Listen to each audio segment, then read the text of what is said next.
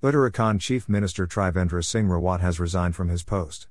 He went to Raj Bhavan on Tuesday and submitted his resignation to Governor Baby Rani Maurya. After the resignation, he told the media that the decision was taken collectively by the party. He told that the meeting of all BJP MLAs will be held on Wednesday. On asking the reason for the issue, he said that the answer will be received from Delhi. For the last few days, speculations were being made to leave his post.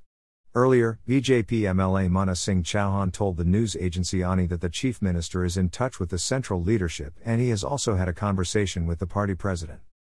Since its formation in 2000, Uttarakhand has seen 8 chief ministers. The BJP currently has 56 MLAs in the 70-member Uttarakhand Legislative Assembly and the Congress has 11 MLAs. There are also 2 independent MLAs in the Assembly while 1 seat is vacant. The budget session of the Assembly was going on in Gurgaon, the summer capital of Uttarakhand, about 250 kilometers from Dehradun. All the big bureaucrats, ministers, MLAs of the ruling party and MLAs of all opposition parties were present there. Suddenly on Saturday 6 March, 2 BJP leaders from Delhi are sent to Dehradun as observers.